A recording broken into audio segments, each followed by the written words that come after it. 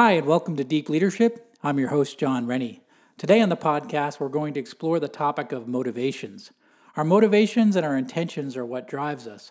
So today we're going to look at how they affect our approach to leadership. So, are you ready to dive in? Let's get started.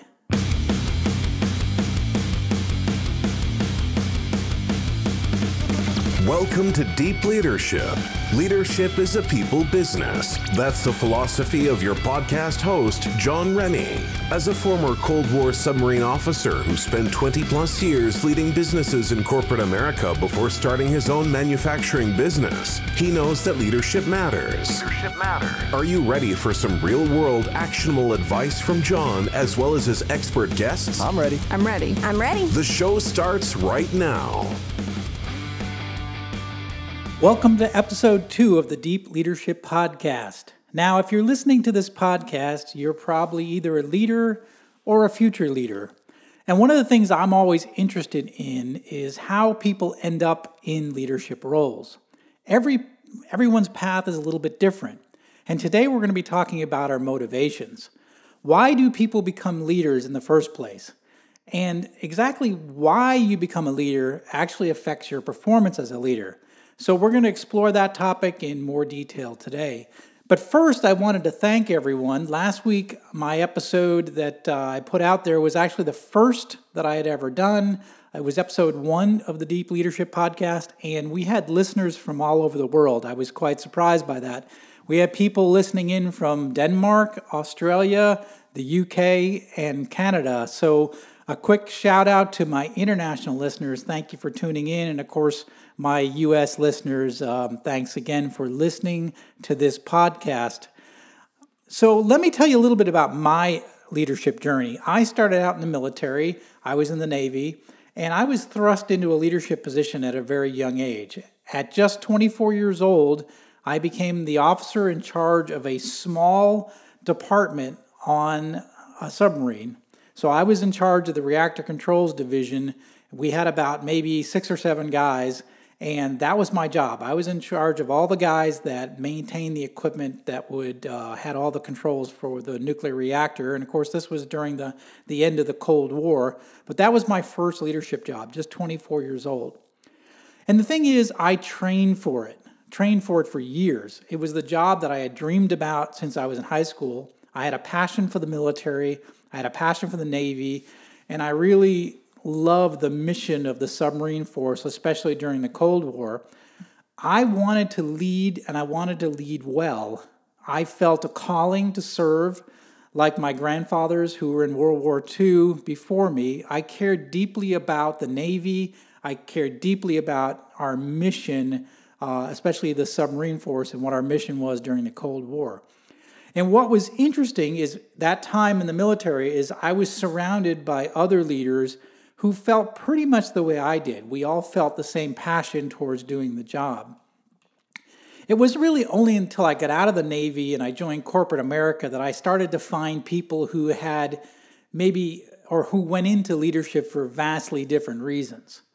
Most of the managers I met in corporate America came from positions where they were a very strong individual contributor, and they ended up being promoted based on their individual performance. That's really common in corporate America. You're really good at what you do, so you end up being in charge of people that do what you used to do. So, and there were some that, like my leaders that I worked with in the Navy, that had a deep passion for the mission of the business. They had a desire to lead people well, and they were good leaders. They were good managers. But one of the things that I saw in my time in corporate America, that there were a lot of managers who simply took the role because they wanted the perks of the job. They wanted to be a leader to get recognition, more money, a fancy title, a better office, bigger bonus checks, and mostly to further advance their careers, to continue on to the next level, the next rung up the corporate ladder, if you will. They wanted the leadership job for personal gain. They wanted it so they could be better themselves, whether it was financially or more secure in their job. And really, I think that's where there's a major problem in leadership today. It's one of the reasons why good leaders are hard to find in corporate America. It's probably one of the reasons why employee engagement is so low. There's too many managers and leaders who are just in it for themselves. And this is a problem. So I love this quote from Lisa Haisha. She says, "Great leaders don't set out to be a leader, they set out to make a difference." And almost all the officers and senior enlisted leaders I serve with in the Navy fit that description. They set out to make a difference. In corporate America, however, this is a little more rare.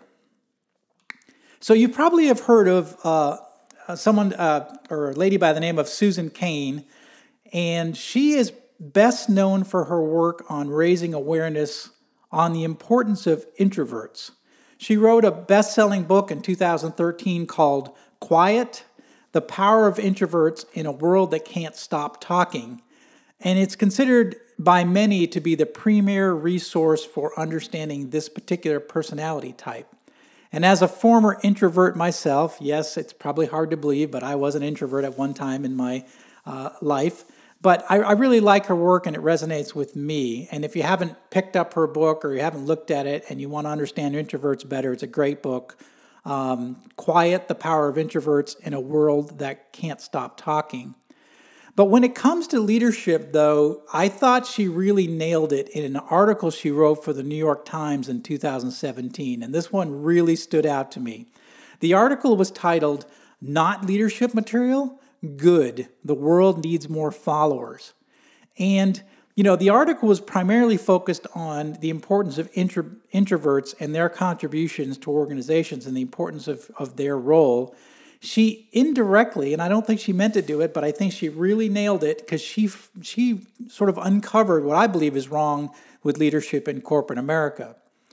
She explains that in America today, we have glorified leadership, and I've got glorified in air quotes. We've glorified leadership so much that people are taking leadership roles for the wrong reasons. And I think she's got her finger on the pulse of what's really going on. Let me read a little excerpt from the article.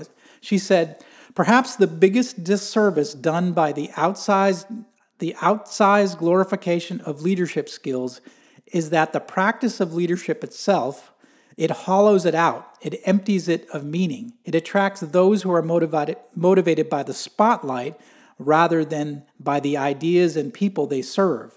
It teaches people to be a leader for the sake of being in charge rather than in a name or of a cause or an idea they believe in. The difference between the two states of mind is profound." Honestly, I think she hits the nail on the head. There is a shortage of good leaders out there because many people are choosing to lead for the wrong reasons. So if you want to be a leader or you're currently in a leader, think about this question. Ask yourself this question, why? What is your motivation? Why do you want to be a leader? Why do you want to be in a leadership role? I think she nails it. If you're choosing this role for the paycheck, the title, the prestige, the powers, the trappings, you're never really going to become a leader worth following, right? You're always going to be that person that everyone realizes that you're in it for yourself. You're not in it for the organization or the people that work for you. Leadership is difficult. If you've read my book, I say that leadership is difficult. You're responsible for motivating a group of people to accomplish a goal, and it's not easy, right? It's not something that you should do without careful consideration, right? You're in the job, and everyone's looking to you to make the right decisions, make the right call. It's difficult, but you can lead it well if you're motivated correctly. So let me suggest 3 questions to ask yourself. So the first question is, do you have a passion for leadership? So just like any career that you select or that you want to go into, you have to have the passion for it, right? To be a leader means you have the full responsibility of an organization and all the people associated with it. It means that you're accountable for everything that happens on your watch. And so that's just not just the business results or the organizational results, but it's the people that work for you as well. It's a difficult job. It's a lonely job. It demands a 24/7 commitment. So the question is, do you have a passion to be a great leader? So that's the first question. Next question is, do you care deeply about the idea or organization? As a leader, all the eyes are going to be on you, right? Your attitudes towards the mission are going to reverberate throughout your team. You're the conductor. People are taking cues from you. If you care deeply about the organization's missions, they will as well. But if you're half-hearted, they're going to see that as well. So ask yourself, do you care deeply about the idea of or organization that you're about to lead? Next question is kind of interesting, and some people will not agree with me on this, and that's okay. But the question I believe is important is, do you love people? Okay? That's a tough question. The one thing I see most in poor leaders is they have a negative attitude toward people. You'll hear me say this over and over again. Leadership is a people business. Your entire job is to motivate people towards accomplishing a goal. But unfortunately, many individuals who choose a job in leadership, they don't like people. They can't stand being around them. They think they're a problem, right? I understand, right? I've been leading people for 30 years. People are messy. They have issues, problems, emotions, relationships, baggage, right? But your job is to see past those flaws, to love your people, motivate them to do great things. And here's a news flash. You can't be a great leader if you don't love people. Susan Cain does a great job pointing out that there's a lot of people choosing leadership for the wrong reasons, and it's really emptied out what leadership is supposed to be.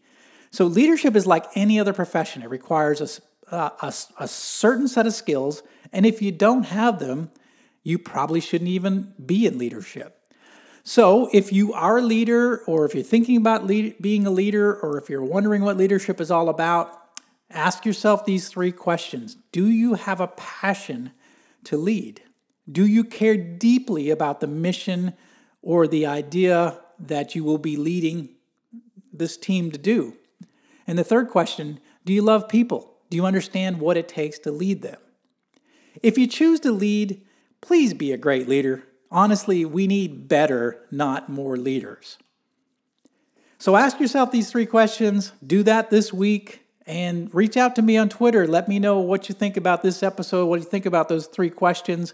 I'm at John S. Rennie, and by the way, that's a John, Jon. So John S. Rennie is my Twitter handle. And, let's have a dialogue of these 3 questions. Is there a 4th question? Is something else I missed that you might want to talk about? So reach out to me on Twitter. Let's have a discussion. Now, if you haven't done it already, I'd encourage you to pick up my best-selling leadership book. It's called I Have the Watch, Becoming a Leader Worth Following. It's filled with 23 short stories just like this one, and it'll help you to become a more effective leader. It's super easy to read, and most people finish it in less than 2 hours. So for those people that say, well, I'm too busy, I can't take the time to read your book. Really? Guess what? There's an Audible version available as well, less than 2 hours. So for some of you, it's a commute to work and back, and you've basically gotten 23 short stories from someone who's been in leadership for more than 30 years. So you can go to ihavethewatch.com to get more information. We're available on Amazon as well. So that's it for this week's episode. So if you like this podcast, please subscribe and share it so we can continue to build a world with better bosses. Until next time, this is John Rennie saying, take care and lead well.